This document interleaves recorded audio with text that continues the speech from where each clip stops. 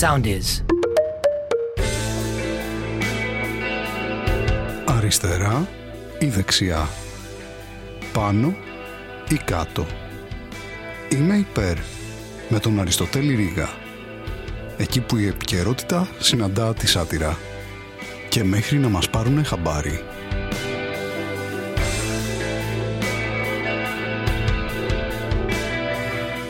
Γεια σας φίλες και φίλοι, επειδή κάποια κουβέντα έχει ανοίξει τώρα με την έναρξη ξανά της δίκης για τη δολοφονία του Ζακ Κωστόπουλου, θα ήθελα, αν θέλετε κι εσείς, να το συζητήσουμε λίγο παραπάνω αυτό το θέμα.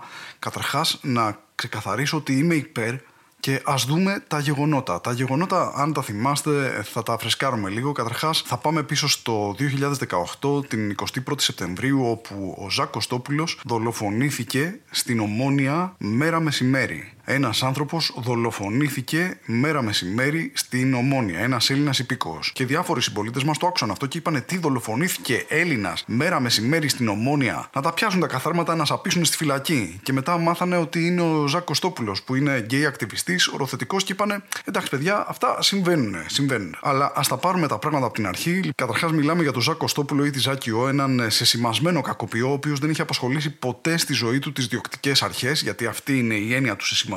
Ένας άνθρωπος σε κακή κατάσταση, υπό την επίρρεια ναρκωτικών, ναρκωτικά βέβαια τα οποία δεν βρέθηκαν ποτέ στο αίμα του και στις δύο τοξικολογικές εξετάσεις που γίνανε. Ήταν λοιπόν σε αυτή την κατάσταση λοιπόν ο Ζακ, και την 21η Σεπτεμβρίου έκανε αυτό που συνήθιζε να κάνει, μια ληστεία από ό,τι μας λένε, την οποία προφανώς δεν έχει ξανακάνει ποτέ ληστεία ο άνθρωπος, από ό,τι λένε οι φίλοι του και η αστυνομία. Και μιλάμε τώρα για μια κλασική ληστεία. Πώς έγινε δηλαδή αυτή η ληστεία? Πήγε μέρα μεσημέρι σε ένα κοσμηματοπωλείο στην Ομόνια με ανοιχτή την πόρτα να το ληστέψει και μπήκε μέσα φωνάζοντας βοήθεια, όπως κάνουν όλοι οι ληστές. Και τι έκανε μετά?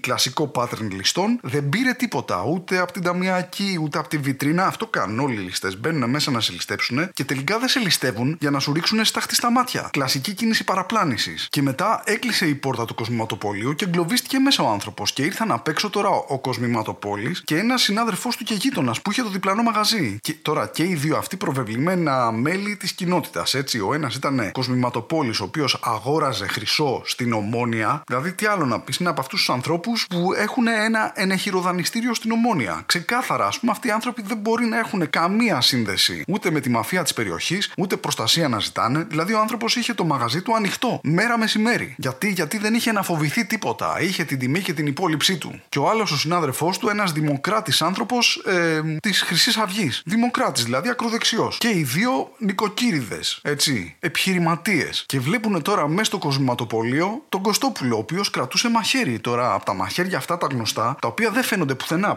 δεν φαίνονται ούτε στο βίντεο ούτε πουθενά. Από αυτά τα μαχαίρια τα οποία εμφανίζονται μαγικά κάποια στιγμή στην πορεία και εντελώς συμπτωματικά δεν έχουν πάνω και αποτυπώματα του Κωστόπουλου. Έτσι είναι αυτά τα μαχαίρια. Έρχονται από μόνα τους, από το πουθενά έρχονται δεν μπορείς να αποδείξεις ότι έχει, αλλά ήταν δικό του. Μας το λένε αυτοί οι άνθρωποι. Και τι βλέπουν αυτοί οι άνθρωποι? Έναν διαρρήκτη ξεκάθαρα, ο οποίος δεν έχει διαρρήξει τίποτα, έχει μπει μόνος του, ο οποίος είναι και κλέφτης, χωρίς να έχει κλέψει κάτι και είναι κλεισμένος σε ένα χώρο που δεν μπορεί να διαφύγει. Τι θα έκαναν λοιπόν αυτοί οι άνθρωποι? Θα τον αφήνουν εκεί πέρα να είναι σαν ψάρι να κολυμπάει στο ενιδρίο, να τον βλέπουν μέχρι να έρθει η αστυνομία? Φυσικά και όχι. Να χάνανε τη διασκέδαση? Οπότε λένε θα τον βοηθήσουμε αυτόν τον άνθρωπο και τον βοήθησαν καταρχάς ρίχνοντάς του μια πέτρα κάτι, ας πούμε, να σπάσει για ένα τζάμι. Και ο Κωστόπουλος προσπάθησε να ανοίξει την πόρτα με έναν πυροσβεστήρα, απέτυχε και μετά συνειδητοποίησε μάλλον ότι μπορεί να βγει από την προθήκη, από τη βιτρίνα του καταστήματος. Και τον βοήθησαν οι άνθρωποι απ' έξω. Πώς? Σπάζοντας από μόνοι του τη βιτρίνα. Κλωτσώντας τη βιτρίνα, ενώ ο άλλος ήταν από κάτω και μπουσουλούσε και προσπαθούσε να βγει. Και αφού λοιπόν σπάσανε μόνοι του τη βιτρίνα, συνέχισαν να βοηθάνε τον άνθρωπο αυτόν, κλωτσώντας τον στο κεφάλι. Κλασική παροχή βοήθειας είναι αυτό το πράγμα. Και αφού λοιπόν βγαίνει απ' έξω αιμόφυρτος, κομμένος, να έχει φάει κλωτσία στο κεφάλι, ζαλισμένος, είναι ξαπλωμένος στο πεζοδρόμιο, υπάρχει ένας εκαβίτης εκεί πέρα, πάει να τον βοηθήσει, αφού όμως καταλάγιασε αυτό το πράγμα, μην πάει και ο εκαβίτης εκεί πέρα και μαζέψει καμία δέσποτη,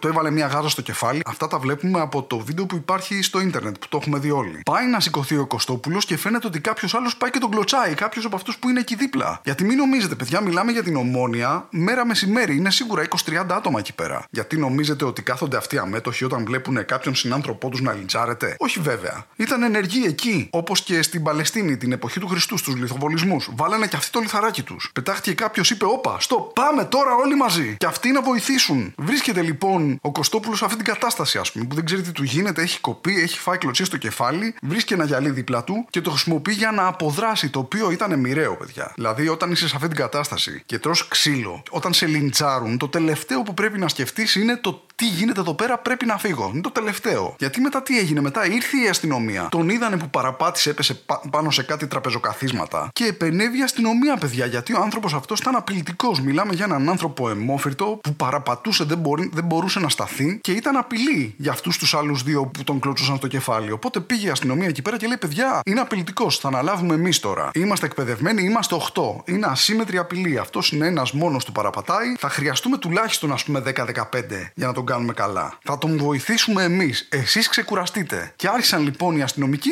να τον κλωτσάνε στο κεφάλι και αυτοί. Τον δέσανε και πιστάγκωνα πάνω στα γυαλιά. Και εκεί, σε αυτή τη φάση, λοιπόν, και οι άλλοι δύο που είδαν τους αστυνομικούς έτσι να κάνουν τη δουλειά τους τόσο επαγγελματικά, είπανε: παιδιά, όχι, και εμείς θα βοηθήσουμε. Μιλάμε για πολύ κόσμο. Όποιος μπορούσε, πέρασε, λέει, ένας περαστικός από εκεί πέρα, πήρε ένα μαχαίρι και το έβαλε στην καροτίδα. Γιατί όλοι μαζί μπορούμε. Και αφού λοιπόν τον βοήθησαν αρκετά, τον βοήθησαν δηλαδή σε βαθμό που διαπιστώθηκαν τελικά 23 τραύματα σε αυτόν τον άνθρωπο. Τον πήρε το ΕΚΑΒ μετά στο ασθενοφόρο και στη διαδρομή κατέληξε. Γιατί ποιος να το περίμενε ότι αν τρως κλωτσιές στο κεφάλι από 10 άτομα, μπορεί τελικά αυτό να είναι απειλητικό για τη ζωή σου. Ότι αν σου σπρώχνουν τη μούρη μέσα σε σπασμένα γυαλιά, μπορεί να είναι επικίνδυνο. Ποιος να το φανταζόταν αυτό το πράγμα. Εμείς ξέραμε ότι σε τέτοιες περιπτώσεις, ας πούμε, το απειλητικό που μπορεί να καταλήξει, ας πούμε, είναι από ανάδρομο ερμή. Γιατί χρειαστήκαμε και την έκθεση των ιατροδικαστών που το πιστοποίησαν αυτό το πράγμα, που είπαν ότι αντίθετα με αυτό που περιμέναμε, που μπορεί να ήταν κάτι που είχε φάει, ας πούμε, ξέρω εγώ, πριν από μία ώρα, τελικά ο θάνατος το επήλθε από το λιντζάρισμα. Μέρα μεσημέρι στην Ομόνια. Και ξεκίνησε πάλι αυτές τις μέρες λοιπόν η δίκη που είχε διακοπεί λόγω του COVID, γιατί ο COVID αυτό κάνει, διακόβιντ συνεχώς τα πράγματα. Και κατέθεσε ο Κοσμηματοπόλης, τον οποίο το ρωτήσαν, ας πούμε, τι έγινε κτλ. Και λέει: παιδιά, εγώ ήθελα να τον βοηθήσω. Του λέγανε: δεν τον αφήσατε μέσα εκεί πέρα. Ναι, δεν ήθελα να είναι μέσα. Η μέσα είναι λίγο στενάχωρα, είναι λίγο κλειστοφοβικά. Ήθελα να τον βγάλω έξω για να έρθει η αστυνομία, να με πλησιάσει μεν, αλλά όχι πολύ. Γι' αυτό τον κλώτσισα. Να κρατάμε τη σωστή απόσταση. Δεν είναι ότι τον κλώτσισα εγώ, απλά εγώ είχα απλώσει το πόδι μου και αυτός έπεσε πάνω. Δεν τον κλώτσισα. Οι κλωτσιές ήταν εξόφαλτσες. Αποκλείεται να ήταν αυτές το αίτιο θανάτου. Και ναι, παιδιά, έτσι το είπε. Γιατί ο άνθρωπος σου λέει: και τι δουλειά είχε το κεφάλι του Κωστόπουλου, ας πούμε, στο πόδι μου. Και γιατί δεν λέμε και τίποτα για τη Μαρφίν και συζητάμε αυτό το πράγμα, γιατί δεν αλλάζουμε θέμα κουβέντας. Και μάλιστα, σε σχέση με τους 4 ιατροδικαστές που τον είχαν εξετάσει, πλήρωσε αυτός ο άνθρωπος και έναν άλλον ιατροδικαστή, ο οποίος είπε ότι, παιδιά, είχε υποκείμενα νοσήματα ο άνθρωπος και έγινε μια αναζωπήρωση, μια κρίση άγχους και κατέληξε από αυτό. Γιατί προφανώς, ας πούμε, το να σου κλωτσάνε το κεφάλι, φαντάζομαι ότι είναι στρεσογόνο κάπως. Προκάλεσε ο αιμόφυρτος άνθρωπος εκεί στο πεζοδρόμιο στην Ομόνια, προκάλεσε. Ήτανε προκλητικά εκεί. Αν δεν ήταν, αν ήταν σπίτι του, ας πούμε, δεν θα είχε πεθάνει.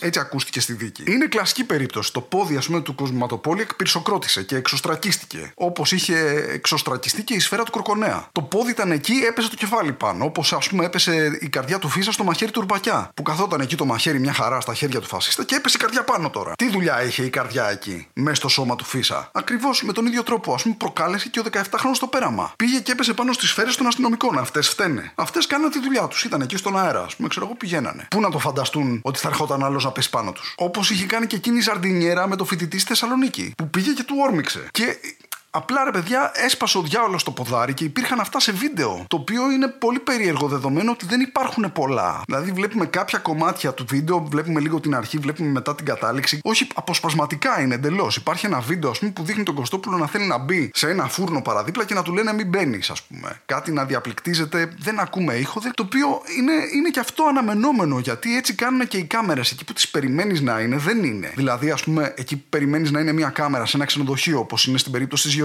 Δεν είναι. Γιατί κοιτάει η κάμερα, λέει: τι γίνεται εδώ πέρα, ποιος κατηγορείται. Πλούσιος, δικός μας, είναι αστυνομία. Στην αστυνομία στο πέραμα. Καμία κάμερα. Γιατί, παιδιά, η δικαιοσύνη είναι τυφλή. Είναι και τυφλή, μπορεί να είναι και μουγγί, μπορεί να μην ακούει κιόλας, κατά περίπτωση. Και σε άλλες περιπτώσεις τα ξέρει όλα. Πας στην πορεία, ξέρουν ποιος είσαι, τι κάνεις, που πας, τα πάντα. Αλλά εντάξει, δεν είναι και απόλυτα έτσι, γιατί μία στο τόσο, ας πούμε, μπορεί να σπάσει ο διάολος το ποδάρι του, ας πούμε, και να βγει κανένας άνθρωπος, να υπάρχουν αποφάσεις οι οποίες να είναι δυσεξήγητες, ας πούμε. Δηλαδή, πώς καταδικάστηκε η Χρυσή Αυγή. Αλλά είναι στο χέρι μας, παιδιά, είναι στο χέρι μας να το διορθώσουμε αυτό το πράγμα. Όπως κάνανε αυτοί οι άνθρωποι εκεί στην Ομόνια που είδανε να τρώει κλωτσιές ο Κωστόπουλος και είπαν: παιδιά, σταματήστε εδώ, stop, εδώ. Και του λένε σε αυτούς τους δύο: εσείς οι δύο, το βλέπετε αυτό, εδώ, χάσατε ένα σημείο εδώ, παιδιά.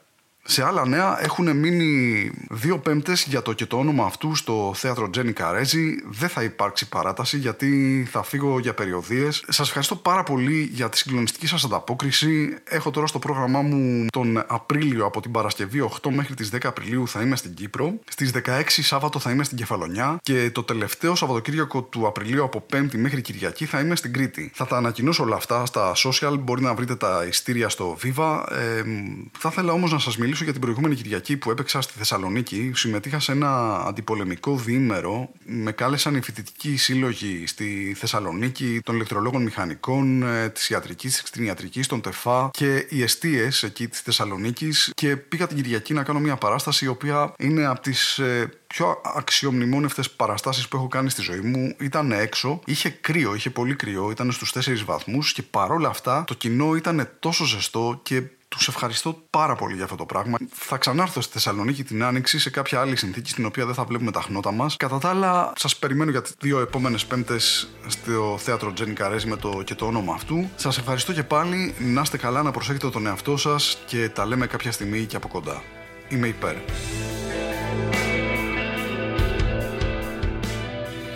Ακολουθήστε μας στο Soundees, στο Spotify, στο Apple Podcasts και στο Google Podcasts.